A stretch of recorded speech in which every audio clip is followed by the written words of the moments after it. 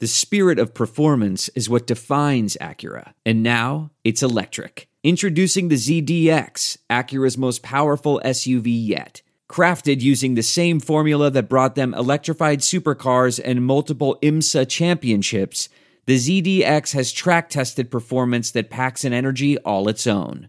Unlock the energy and order yours at Acura.com.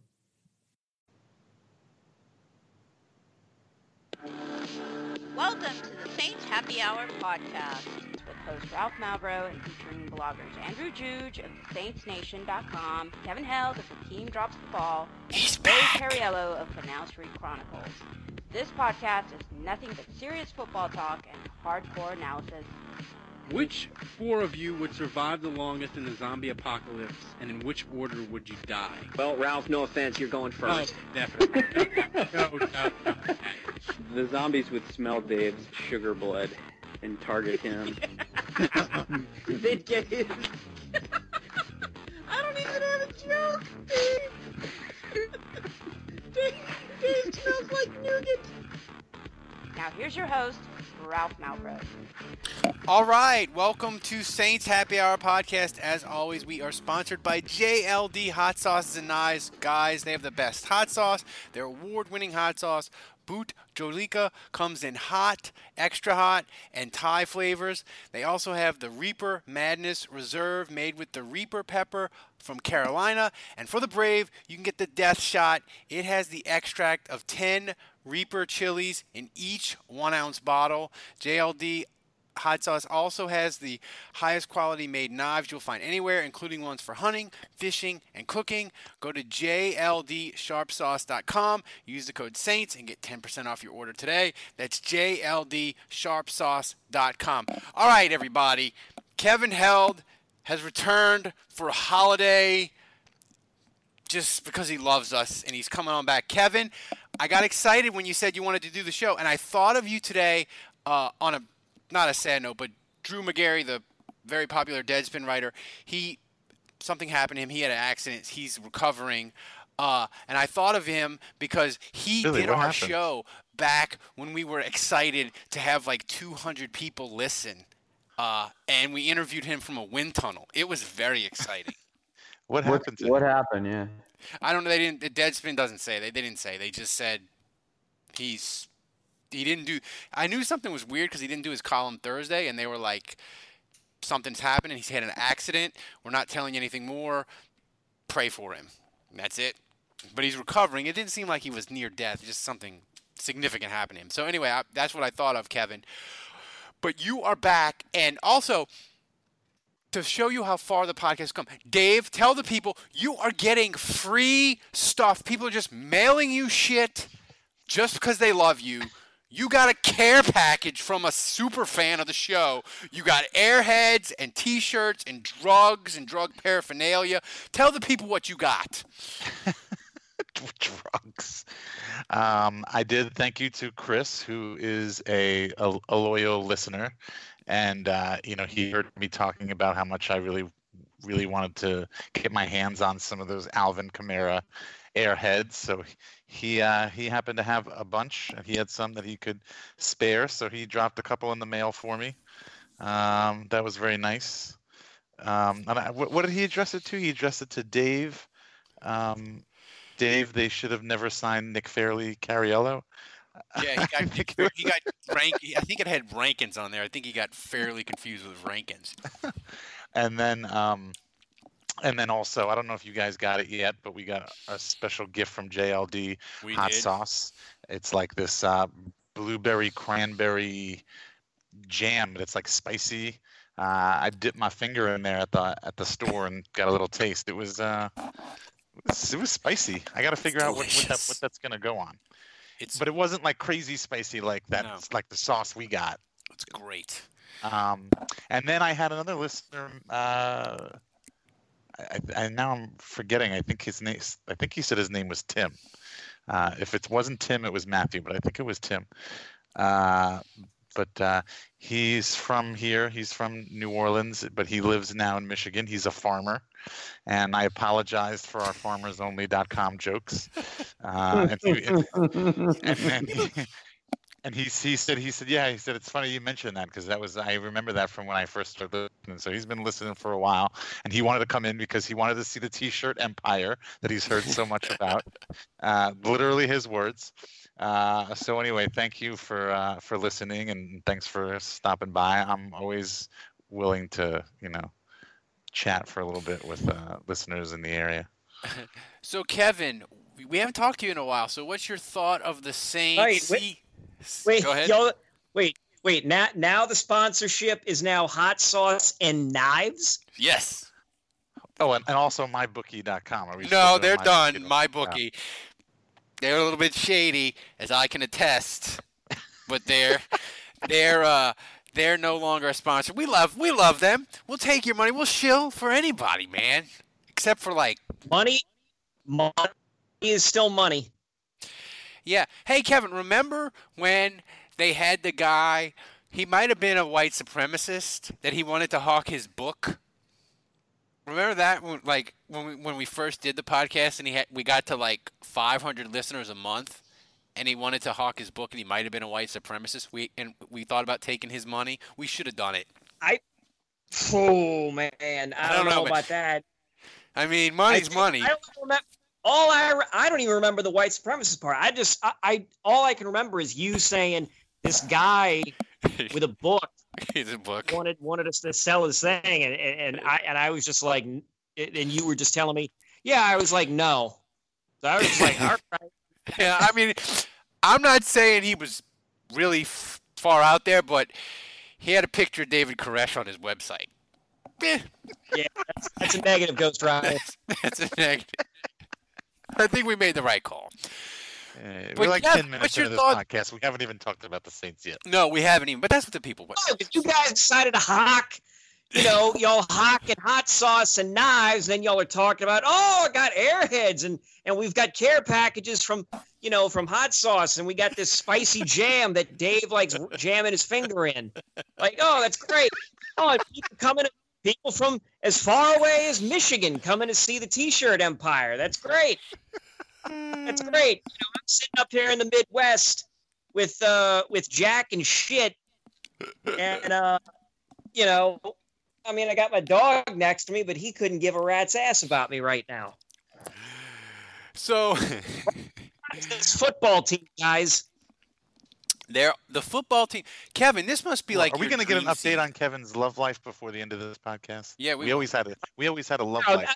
Kevin's love life. We haven't talked about football yet. We might as well just keep pushing, keep moving the proverbial goalpost back on that. Yeah. So the woman that I had been seeing for like 16 months, she and I broke up. Aw. Yeah, I know. I really thought she was the one. Social media really made me feel like it was true love. I feel duped. Did. I hope. Yeah. There are some things that are too good to keep a secret. Like how your Amex Platinum card helps you have the perfect trip. I'd like to check into the Centurion Lounge. Or how it seems like you always get those hard-to-snag tables. Ooh, yum. And how you get the most out of select can't-miss events. With access to the Centurion Lounge, Resi Priority Notified, and Amex card member benefits at select events, you'll have to share. That's the powerful backing of American Express. Terms apply. Learn more at americanexpress.com/withAmex. I want to tell you a story. It's a story about a scandal, broken relationships, gossip, rumors, money, corporate rivalry, and a broom. A performance-enhancing broom. My name is John Cullen.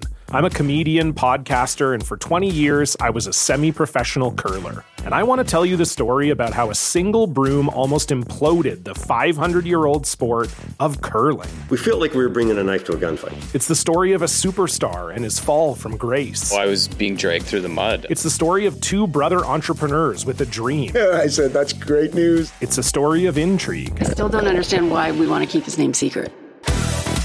The full story has never been told, so I'm going to tell it. Broomgate, how a broom almost killed curling. It was a year I'd like to forget. To listen to Broomgate, search for Broomgate in your favorite podcast app. That's all one word, Broomgate. Like I took some time off. Had to figure out what to do with the franchise, and traded down. Acquired more picks. And moves, and things are looking promising at the moment. So Well, that's good. That's great. So basically what you're saying is you're on FarmersOnly.com. Not on Farmers Only. I would not dare present myself as something that I'm not by going to FarmersOnly.com. I've gone to a few places and got a couple of dates, and yeah, I'm just taking my time, just taking things nice. So, every now and then on this podcast we talk about the Saints. Occasionally, they're 11-2, and they're on track for a bye. And they're your NFC South champions. They are NFC South champions. Is any of you? Hold on. Let's fucking talk about that for a second. All right. Here we go. Because this is the first time in franchise history that they've gone back to back and won 2 division titles. It's never happened in 51 years, half a century, guys. They've never won back-to-back titles. And all I saw on Twitter, now granted, I was frustrated, I was annoyed, but and I'm picking on Brian because he's my friend and he's top of mind, but he certainly was not the only one. But tweets about firing this team into the sun and Saints are awful, and they're 11-2. They're still, if they win out these last 3 games, it will be the best team in franchise history for the regular season. Now, I know we all want Super Bowl or bust. I know that if it's not a Super Bowl, we're all going to be disappointed, and this is going to be a miserable season. But, a little perspective here. Not too long ago, this was a team, when I was a kid, that never won a playoff game. And I was told when I was a kid that the Saints were small market, that the owners were cheap, and it would never happen in my lifetime. They would never win a playoff game. And then in 2000, when they won a playoff game, all I heard from all the old school Saints fans was, well, they may have won a playoff game, but they're never going to win a road playoff game. They can't do it on the road. And they'll win a road playoff game. Well, they'll never win a Super Bowl. That'll never happen. Even if they get there, no chance they actually win it. So, you know what? All I've heard my whole life is that they can't do stuff. And under the Sean Payton era, they have done everything. They've won on the road in the playoffs. They've won a playoff game. That actually happened with Hazlitt. They've won a Super Bowl. They've now won back-to-back division titles. So I'm going to apologize and actually enjoy this shit for a second, because this is supposed to be fun. And if you're not having fun when your team is 11-2 and win back-to-back division titles for the first time in 50 years, then you need to stop watching. You need to stop. It's not helpful for you. I have to say, Andrew, and Kevin, you can attest to this when you used to edit my columns at Channel 4 maybe. At halftime of the game, I checked my email. All the 50-year-old plus Saints fans came out of the fucking woodwork and were like, this team is a disaster. They're not going to win another game. They're terrible. They shouldn't have let Willie Snead leave. The offense is trash. Blah, blah, blah. It was panic. Kevin, I used to think the Saints fan base was kind of chill because we were just still enjoying 2009. But after yesterday, man, the Saints fan base, we're kind of entitled, man. They had 6 bad quarters on offense, and the fan base was flipping out. I don't even know what to make of some of them older folks that are coming out there out of the woodwork. I mean, I'm used to seeing on Twitter, the Saints go 3 and out, or if Drew throws an interception, I'm used to seeing some of Saints Twitter being like, all right, they're going to lose. Oh, well, what else is on TV? And it's only, if it's a 3:00 game, it's 3:15 and some of these fools are already looking for the remote, and I just kind of chalk that up to people being cute. or trying to be cute, but like these older folks that that lived through, if not all 50 years, most of it, suddenly coming around and saying all these things like, man, calm down. Yep. Calm down. Jude. You know what it is? It's that we're one step removed now. We're approaching Patriots fan territory where we're not happy unless we win 50-7 and everything is perfect. But that's not football. That's not reality. I don't even know if it's that. I part of me wonders if it's just some older people feeling like, oh, this is the shoe dropping that I always knew was going to happen because I'm a pessimistic asshole. And so you live in the negative. You live in the negative. That's some of it. That's definitely some of it. The old school, just like, I always knew the Saints were losers, and they're just waiting for any opportunity to drop that. But then there's this whole new wave of fans that they're like, hold on a second. I signed up for the storybook Katrina season, and I signed up for 2009. I didn't sign up for this.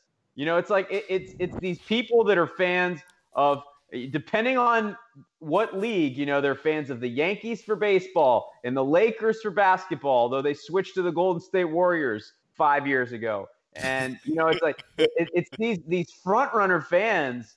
And like, it's just like there's so many of them now. They're just like, they can't tolerate a little adversity. Like, that's football. And every season, like, the Saints have faced about as little amount of adversity as I've ever seen from any team in Saints history. And yet they're still going to face a little bit. That's part of the deal. They're 11-2. Enjoy this. If you're a fan and you love football and you love the Saints, it doesn't get any better. It just doesn't. Well, here's a good question, though. That's a good question, Dave. Is New Orleans as excited now as they were in 2009? No. I think no. But Dave, you're saying. I mean, it's kind of hard for that. I don't think that level of excitement can be topped. I think at best, I don't even think at best you can equal it. I think at best you can approach it. That's fair. Dave, it's been a decade since they won a Super Bowl. Yeah, well, all right. Well, first of all, I'm the only one out of this whole group here that lives in New Orleans, so I'm the only one. Here it comes. Play the card. Here comes Dave. Oh, I got the T-shirt empire. I own all 52 cards in the deck. Oh, I live in New Orleans. I'm from here. I buy the hot dogs here. Okay. Oh, I go walking down. I take a saunter down Magazine Street. Oh, I tip my cap, and I'm wearing my suit. Oh, lordy. Tell us you're drinking some sweet tea next, Dave. Oh, I make a nice batch of remoulade. Oh my God! It's like he never left. It's like he never left. Anyway, I'm goofy of the garage and like saunters in for like 5 episodes a season. Anyway. I do agree. I mean, Dave, when you were 8 years old in New York and going to see Cats, we were Saints fans, buddy. Exactly. I know. It's true. But in his defense, he probably did know all the lyrics to Phantom of the Opera. So I've never even seen Phantom of the Opera. I've never seen Cats either. But anyway, but the question was about the present day and the right now. But my answer is. No, there's certainly not as much excitement this year as there was back in 2009. And I was actually thinking about this on.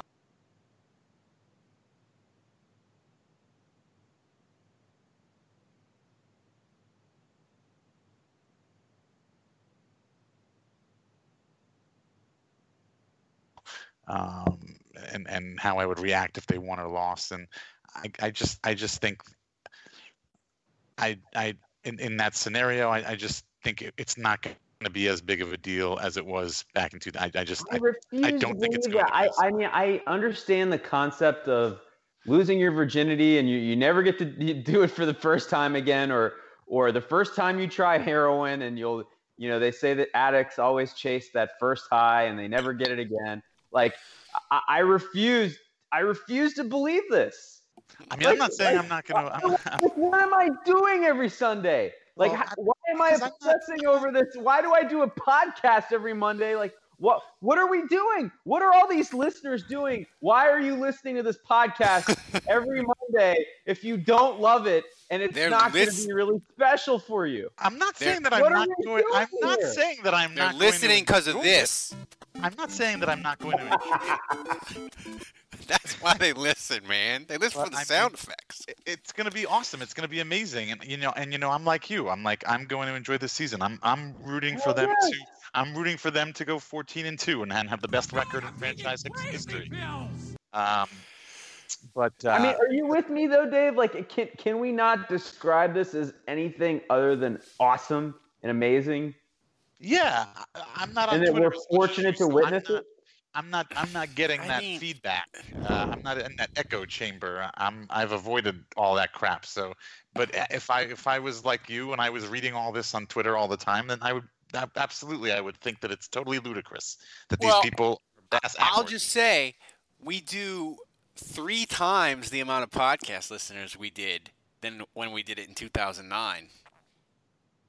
So that's people are more excited. Yeah, well, I don't think that there's I don't think it's totally random that we're getting Christmas gifts in the mail and Airheads and people are coming by my store the same season that the Saints are playing incredible. I mean, that's the exact kind of stuff that happens, and that when your team is winning and everybody's feeling good, I don't think that's a coincidence. No, I mean, look, Saints win, people are more interested. That's just how it goes. The one thing I will say about the actual this actual season, Kevin, I feel like people might not be more excited, but I feel like there's more ancillary, weird, fun comedy stuff going on. We got the Bunk Gang where they do the celebrations. We got Taysom Hill. We got Kamara with his own Airheads. We got Michael Thomas doing homages to Joe Horn. I feel like the ancillary fun stuff is more, and I'm having much more fun than we had in 2009 just because I feel like there's much more fun to joke about than there was in 2009. And yeah, we joked about it, but like the Saints give us material that's just so fantastic. Right. So while you were going through that, something occurred to me. How did you not mention Teddy Bridgewater's dance in the locker room? Oh, we'll get to that. No, we'll get to that. We'll get to that. Mean, listen, man. As you were listing the fun things, I mean, that's got to be in there. Okay, go ahead, Kevin. Listen, if I won a massive lottery, I would personally buy the Eliminator course from the old American Gladiator show just so I could have Teddy Bridgewater do the little bicycle hand gimmick again and again and again. But so while Ralph was talking, it occurred to me. So it's going to be obvious now, but it's the Super Bowl that made the difference. When you don't have a championship in a generational in the memory of a generation to lean on and to really stick with, that's all you can focus on. So so it's like you can look at the 2006 season before the Super Bowl. The 2006 season, there was a ton of fun little things that were going on and good moments, but it just kind of just fell and drifted into the ether. And then when the Super Bowl happened, that was the big collective sigh of relief. So now you can really look at all these other things that are happening and really enjoy and pay attention to that and really love and cherish these other things more because the 2009 season happened. Yeah, I mean, it's a really interesting point. I think I tell you what, I'll go out on the hot take limb and say And I'll go as far as saying this. I don't know if the 28-3 stuff would be as big had the Saints not won the Super Bowl. Oh, there's no doubt that is, and Bomani Jones has said this, is he has admitted he gave up being an Atlanta Falcon fan, but he still hates the Saints, and he says that's the one thing that the Saints fan can always hold over Atlanta fans for now is we got the championship and you don't. And that makes 28-3 10 times more fun because even if the Saints had lost to the Colts or whatever, Atlanta would say, how many Super Bowls you got? And we'd be like, none. But now we're like, we got one, you got none, 28-3, buddy. I mean, the one thing that could maybe make a Super Bowl this year as good or better than 2009 would be the fact that it would be in Atlanta on their field. Yes, and also we don't know like how it's going to play out. You know, and first of all, I think we need to acknowledge the very real possibility that the Saints won't win the Super Bowl this year. I mean that's still a possibility. But assuming if they were to pull this off, you know, all these moments, ambush, the Tracy Porter pick. You know, and even playoff games that and non-Super Bowl seasons, like when they went on the road in Philly and Shane Graham made that kick. I mean, I'm just saying, like, there will be, if the Saints pull this off, there will be moments, unforgettable moments that happen in the playoffs that we will reference forever, and maybe it gets up to that point. Because right now it's all theoretical, right? Yeah, I do. That's true. I mean, if the game has some epic moment or series or something, just like the Patriots coming back from 28-3, you know, if the Saints did something crazy like that, then maybe that might vault it. And well, say, I'll just say definitely the best Super Bowl. That game is fucking amazing. I'll join Kevin in the hot take limb and say, look, if the Saints get to Atlanta, that 2 weeks between the NFC Championship game and going to Atlanta will make the Miami Super Bowl look like a kid's Christmas party, because Saints fans were going to Miami and they didn't even have tickets. I knew tons of people that were like, I'm just going because the Saints are in the Super Bowl. I got to go, even though I don't have a ticket. Dude, Atlanta is a cheap-ass flight away or an 8-hour drive, and they have like upwards of 100,000 people from New Orleans that moved to Atlanta post-Katrina and stayed. New Orleans will simply take over Atlanta for Super Bowl week in a way that I don't think America is quite prepared to see. Yeah. Which will make it different. Here's something that I thought of, and somebody actually reminded me on the Twitters, is during the summer, Andrew, when we were talking about sacks and totals, somebody tweeted something out, and they said, can the Saints... would you eat cat food if the Saints got to 55 sacks? And I said no, but I'll dress up as Freddie Mercury if the Saints got to 55 sacks. And 55 sacks in August seemed fucking ridiculous, but the Saints had 4 more sacks yesterday, Andrew. They're at 41 sacks with 3 games to go. I wouldn't say 55 is likely, but it's possible. Am I going to have to do research on how to dress up like Freddie Mercury? It'll look glorious. I can promise you that.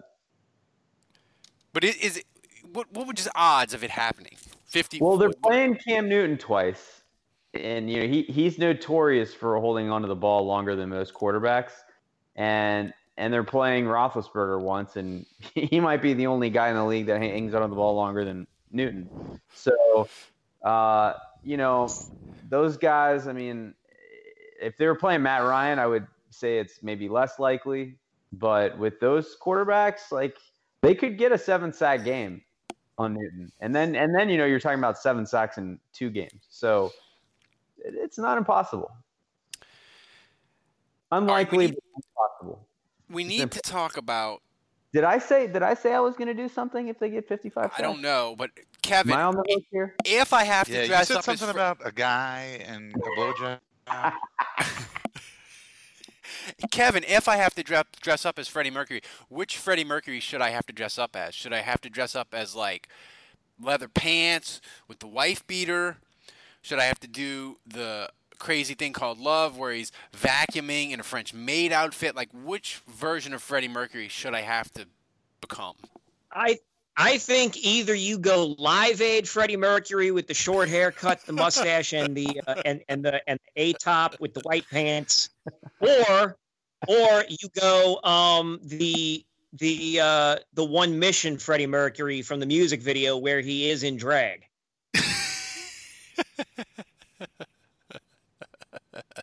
Two very different. It's two vastly different looks. So, Teddy Bridgewater looks like the happiest motherfucker on earth. And Dave, you can address this. I feel like that dude knows something about his future with the Saints. Like, he's won the Powerball and ain't told nobody. I've never seen a backup quarterback this happy in my entire life. Like, do you have a theory, explanation for why he's so happy? I just think that's him. I mean, everything I've always heard about him is that he's such a nice guy and all that. So, I mean, I think he's just probably got a very positive outlook on life. And I think, Andrew just went on a whole rant earlier. How could you not? What is he supposed to do? Fucking sulk in his locker when the Saints are 11-2? Brandon Cooks would. I mean, well, there you go.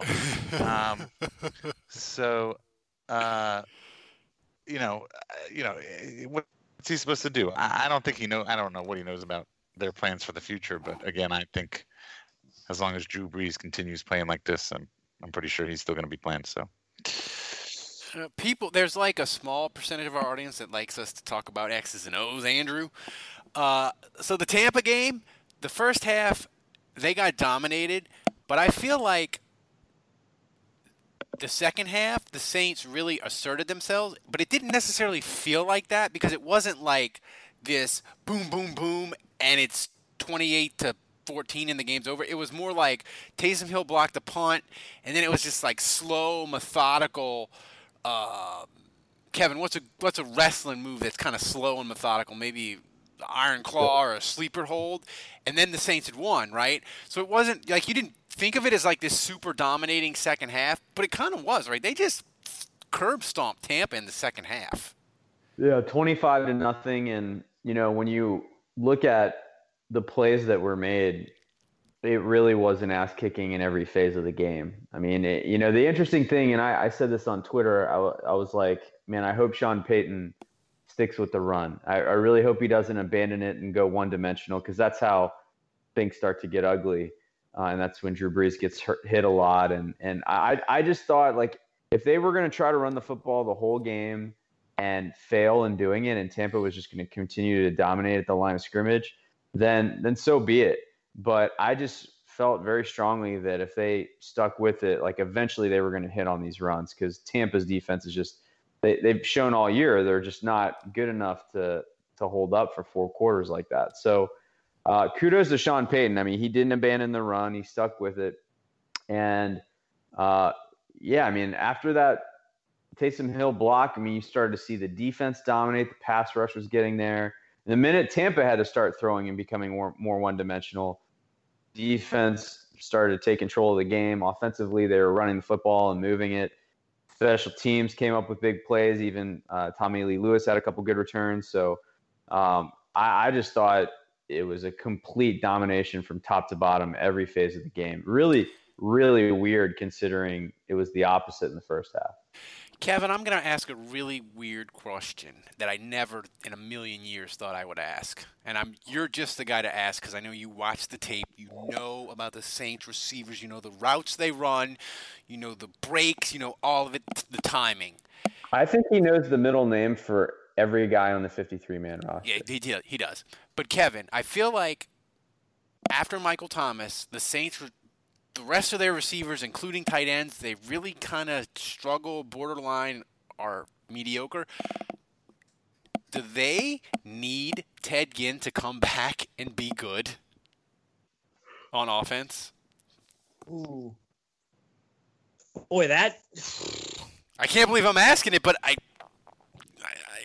kind of feel like maybe. Man. And what's his middle name?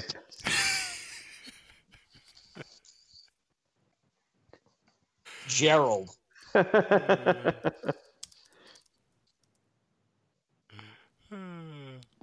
Yeah, I don't. Yeah, I think that would absolutely. I think that could help.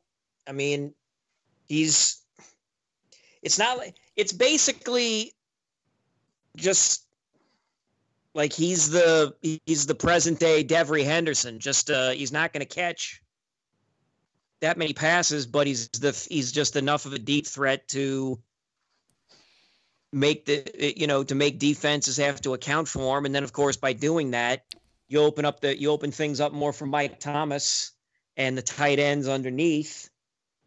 Yeah. Yeah, Dave, that could help. I mean, I would rather see. I mean, if you gave me a choice between having the O-line, I can't remember the guy's name off the top of my head, the guy who's not in, but if you gave me a choice between having him back or Ted Ginn back, I'd want the O-line guy back. Yeah, no, I think the thing is because Dave, it's December, right? The Saints, there's no fix that's coming from outside the building, and Brandon Marshall, he's not even active, and if he couldn't be active against Tampa, like I don't know what they're ever going to get from him. So like it's either going to be Ted Ginn or nothing. Like I don't see anybody else stepping up.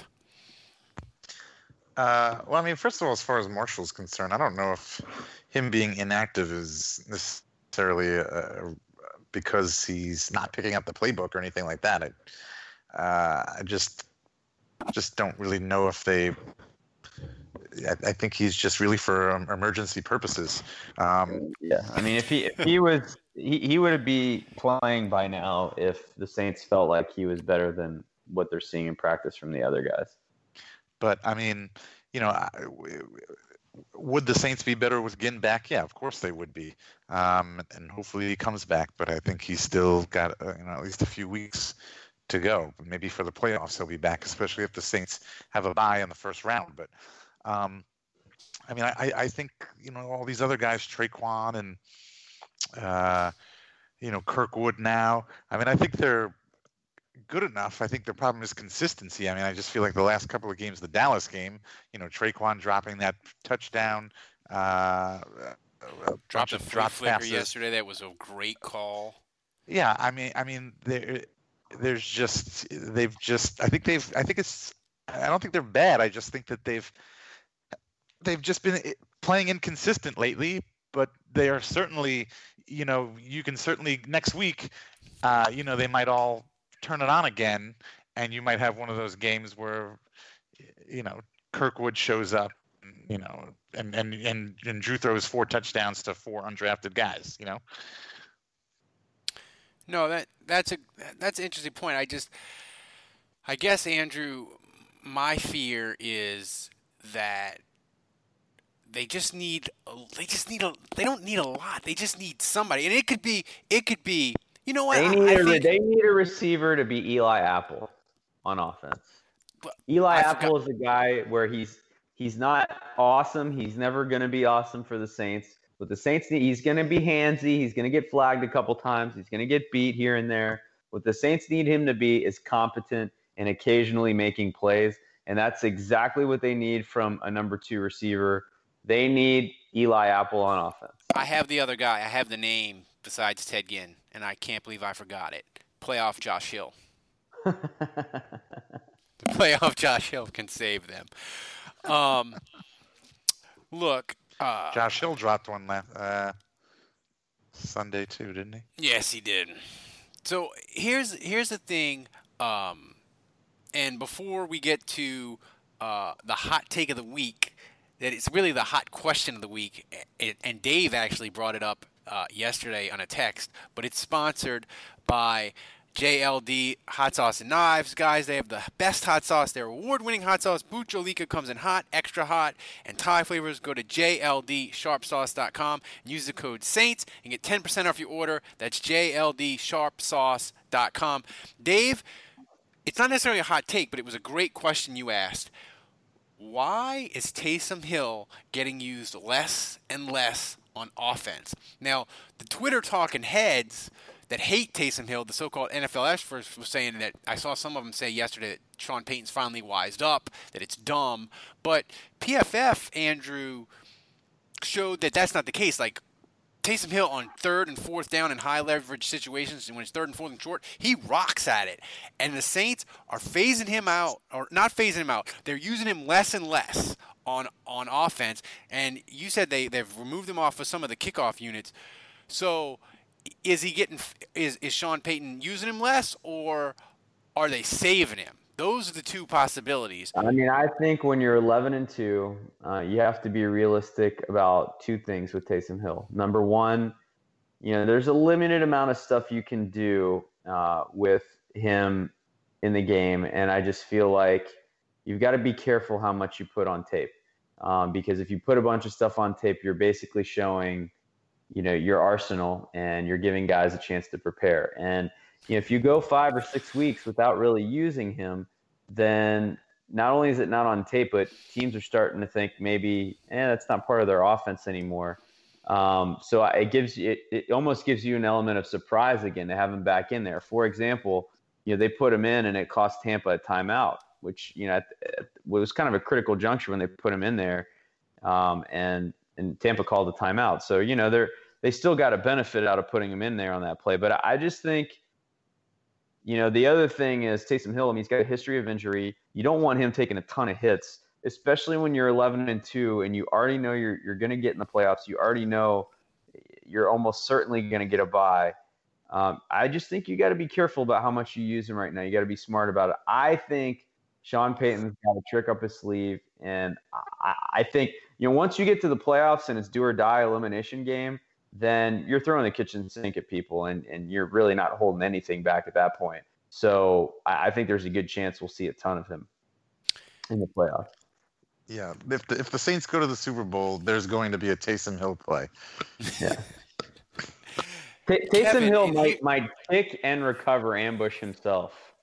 And by the way, it was funny because when I texted you guys and asked that question, I mean, I had felt like over the Dallas game and then even the week prior, like they kind of really, they just weren't putting him in. They weren't really using him offensively. And then I texted that. And then, of course, he blocks the punt. And then I felt like they started putting him in the second half and started using him again every now and then like they used to. So it was really weird. It was like as soon as I asked the question, I felt like they automatically changed and started using him again, and they coincidentally started winning. I also think I think that block punt was, I mean, obviously huge for the game, but we could potentially even look back on it in the future and say, that block punt kind of turned the whole season around because, the Saints were really looking lackluster and dismal. And without that block punt, who knows what happens in this game? Maybe they lose this game, and maybe they just continue to spiral downwards. So, I thought that block punt was huge. I mean, he's Taysom Hill. I know Drew's having a great season, but shit, I mean, he deserves the MVP on this team for this season. I love the hot take. Kevin, what does Taysom Hill have to do between now and the Super Bowl to become a lock Saints Hall of Fame member? Oh, let's see. I'm going to say he gets thrown in on defense and somehow comes up with a turnover. Because, I mean, so we got that. We've got maybe he has to kick an extra point or something. I can promise you he would have done a much better job on that Miami Miracle than Gronk did. Oh, Mike. I showed that play to my wife when she got home. By the way, we were scheduled to take Christmas pictures, and my wife, she said, "You don't have to go with me if," and I just said yes, and she didn't even finish what she had to say.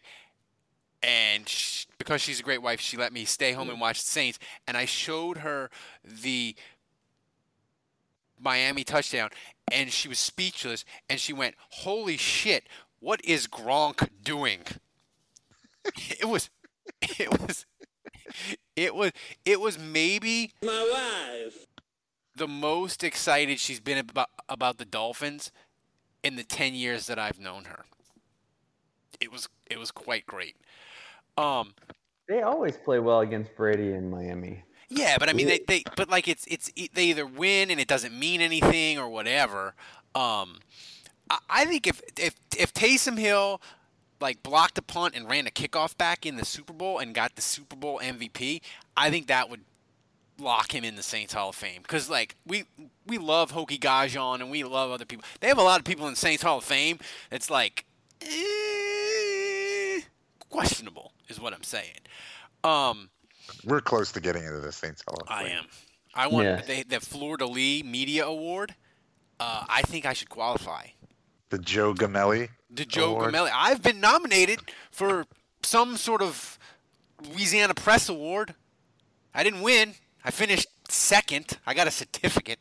It's like a, thanks for coming. It's like a ribbon. But so I should qualify for that. So before we get to the Saints game, our picks, and the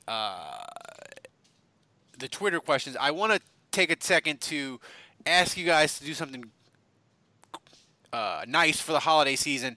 The New Orleans, Florida State Knowles Holiday Drive is happening. There's going to be a link on our podcast.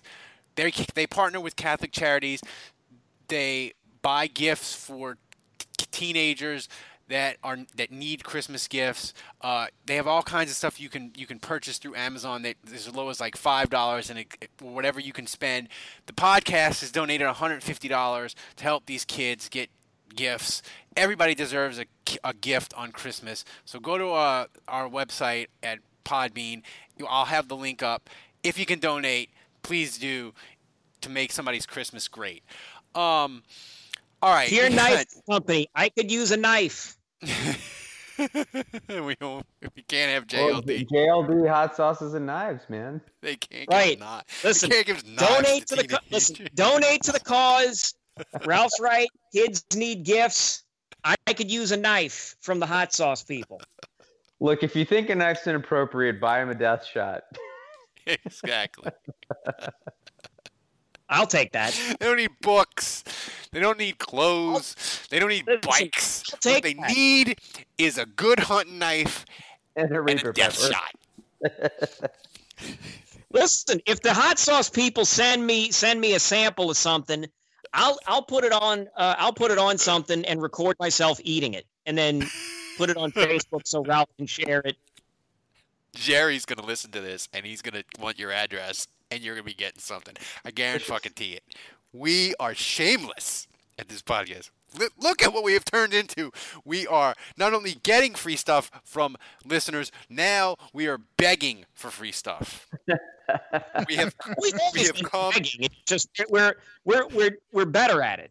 What a time to be alive. What a time to be alive. All right. Alfredo said he sent his questions already. Alfredo, I'm too lazy to scroll back. I'm sorry. So this is from Chef Oubre, Kevin. What classic modern wrestler does this Saints team resemble the most other than Ric Flair? All right. So I this was the one that I gave the most thought to. And I'm going to say The Undertaker. Ooh. So the Saints went on that long stretch of victories where they just look completely dominant. And then they get tagged. And then so suddenly their streak gets busted and you're wondering what the hell's going on. And then sure enough, Tampa Bay comes along to act as the Bray Wyatt for the Saints, and we steamroll through them. So there you go. I picked Roddy Piper because I feel like the Saints are a little bit crazy, like Roddy Piper, and I just think of his "I do what I want to do" speech, and that sort of is hashtag We Make the Rules, pal. So I thought of Roddy Piper. Please tell me his story finished with a happy ending and a title. Roddy Piper only won the Intercontinental Championship for like 2 months. It just is true. pass it over to Bret Hart at WrestleMania. Yeah, Ralph, I hate that. That. I don't know anything about what you're saying, but I don't like it. Okay, Andrew, this is a good question for you. This is from Cody. Are you worried that Breeze has hit a wall like Favre did? No, he's just played 2 games on the road. Dallas has a tremendous defense. The Tampa game, NFC South rivalry, it was a weird game. The field was all messed up, and there were some reasons why I think it was maybe a little bit more difficult to play. Breeze really wasn't playing that bad before the pick. So I just think you get him back in the Dome. I mean, I don't know how he's going to play at Carolina this week. This could be weird and tough again, but get him back in the Dome, and then hopefully he will play every game for the rest of the season in the Dome after that and the playoffs. But I think he'll be fine. Kevin, not a Twitter question people ask, but I have to ask it. The Pittsburgh Steelers, a team that you hate maybe as much as you hate the Falcons, maybe more if you'd be completely honest. They are in a complete death spiral. If the Saints were able to deliver the knockout blow for the Steelers season in the Dome, how magical would it be, and where would it rate on your personal Saints fun scale? It would be, I mean, it would be pretty high up there. The reason that it wouldn't maybe be, super high up there is because, the jackass Pittsburgh Steelers fan that I loathe, I don't pay attention to the guy on social media. So I wouldn't get to sort of bask in his misery of like I can't even bask in his misery of getting beat by the Raiders. So I'm not going to be able to bask thumping Ben Roethlisberger in the middle of the Dome. So it's like, listen, I hate the Steelers, but a lot of that is faded. A lot of that it was conditional on other people. I would say that the Steelers are probably sliding down my most hated franchise list. Really? Just a little. I'm not saying they're completely short. I'm just saying that they're not. There was a time not too long ago where Kevin hated the Steelers more than the Falcons. Yeah, and here's the thing. The Steelers play New England this week, so it's a good chance that they're losing. They're going to be losers of 4 in a row when they go to the Dome, and they might not be in first place. They might not control their own destiny by then. So the Saints can really put the stake to them. So that's really good. This is from Jim, Dave. How do you explain the fact that our defense, who has been fantastic, continue to give up points on the opening drive? I think that's just the way a lot of games go. You're a defense. You have to react to what the offense is showing you and what they're doing. And on that opening drive, this is the first. That's the first series. That's the first time you're getting to see them. You're feeling them out.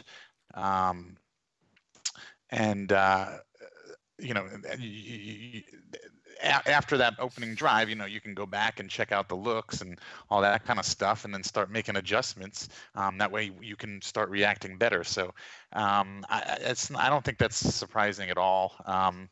And when I see that happen, when I see them give up a touchdown on an opening drive or early in the game like that, I don't tend to worry too much at this point now with Dennis Allen. I feel like he's very good at making adjustments, and obviously now this is 2 games in a row shutting down opposing offenses completely in the second half. I feel like since he started with the Saints at defensive coordinator, he's always done better in the second half, generally speaking. I think I think Dennis Allen is very good at making adjustments and taking what he's given and then working with that.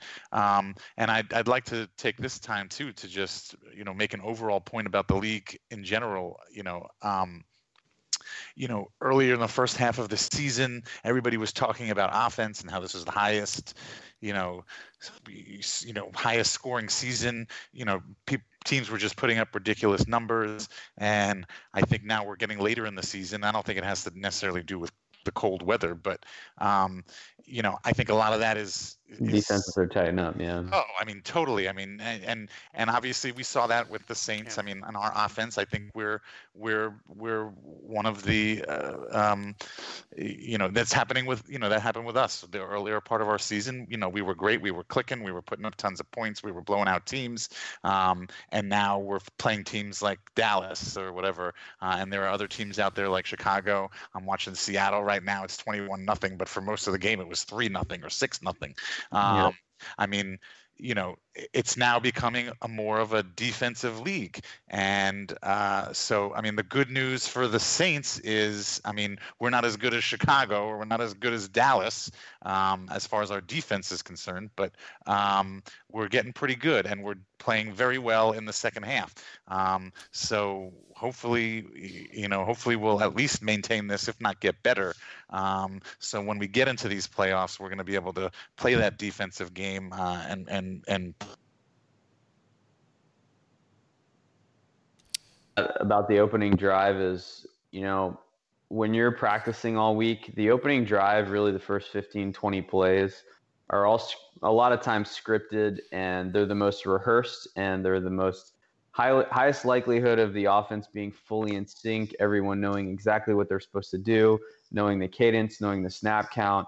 There's a lot that goes into the rehearsal, and during the walkthrough, you'll go through the first 20 plays. So in terms of just an offense being in sync, being on the same page, knowing what to do, those first 20 plays, it's really once you get deeper into a game and an offensive coordinator has to change his game plan or scheme things differently, adjust on the fly.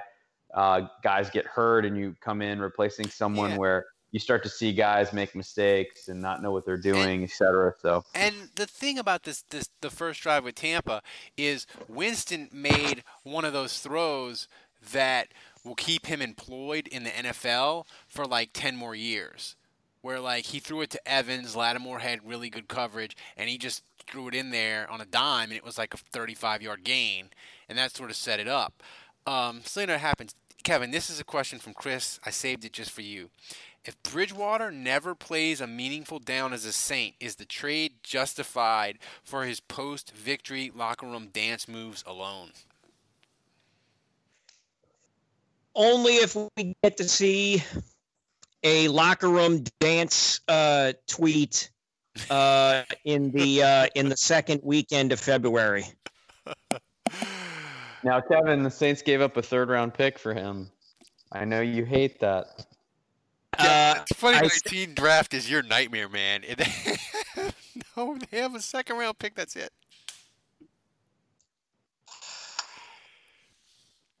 Look, like I said, just if he's dancing, if they're shooting him, oh Christ, I can't even think. If they release a video of him dancing in the locker room in Atlanta in February, then I'll say it was worth it. There's this quote from Sean Payton, from 2009 when the Saints won the Super Bowl. That's like, if you win a Super Bowl, then it means every move you've made, it justifies. Yeah, it's basically justified every move.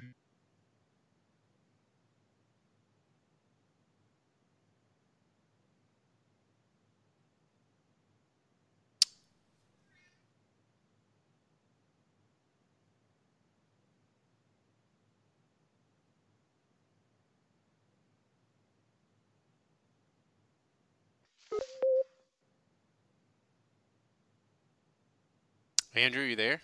Yeah, I'm here. Okay. I think we lost you for there. I'll have to clip that out. So let's get to the game. The Saints are a 6.5-point favorite. Kevin, Monday night against Carolina. Carolina is in a death spiral. They are 6-7. But who do you got? And who's your MVP? Oh, at Carolina. Shit. All right. I'm going to pick the Saints to win. I say Carolina covers. I'm going to go with a final of, let's see, 31-27. And the MVP, let's just say it's Kamara. Ooh, Andrew, Saints are a 6.5-point favorite. Who you got? I just think if the Panthers have anything left in them, any pride, any fire whatsoever, they've already lost the division. They lost to the Saints 3 times last year. They're fighting for their playoff lives. They're at home in front of a national audience. Like, if they have anything left, I expect them to give it everything they have against the Saints, and I think it's going to be really tough.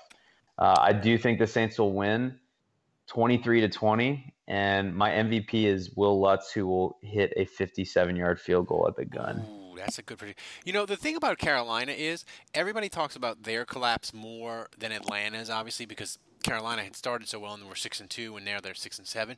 But Atlanta's collapse is, in my opinion, is much worse because Atlanta is getting housed in games. Carolina, they've lost 5 in a row, but 4 of them have been one-score games, and 2 of them, Carolina went for one of them. Carolina went for 2 to win, and yesterday they had the ball first and goal, and they scored a touchdown. They would have won. So I mean, these games are close. So it's not like a bounce here, a bounce there. They'd be in a little bit better shape. But Dave, who do you got? I feel differently about this game than I guess everybody else does. Ralph, you said they're in a death spiral. I think that I think that's a good way to put it. Lost their last 5, I think. Yep.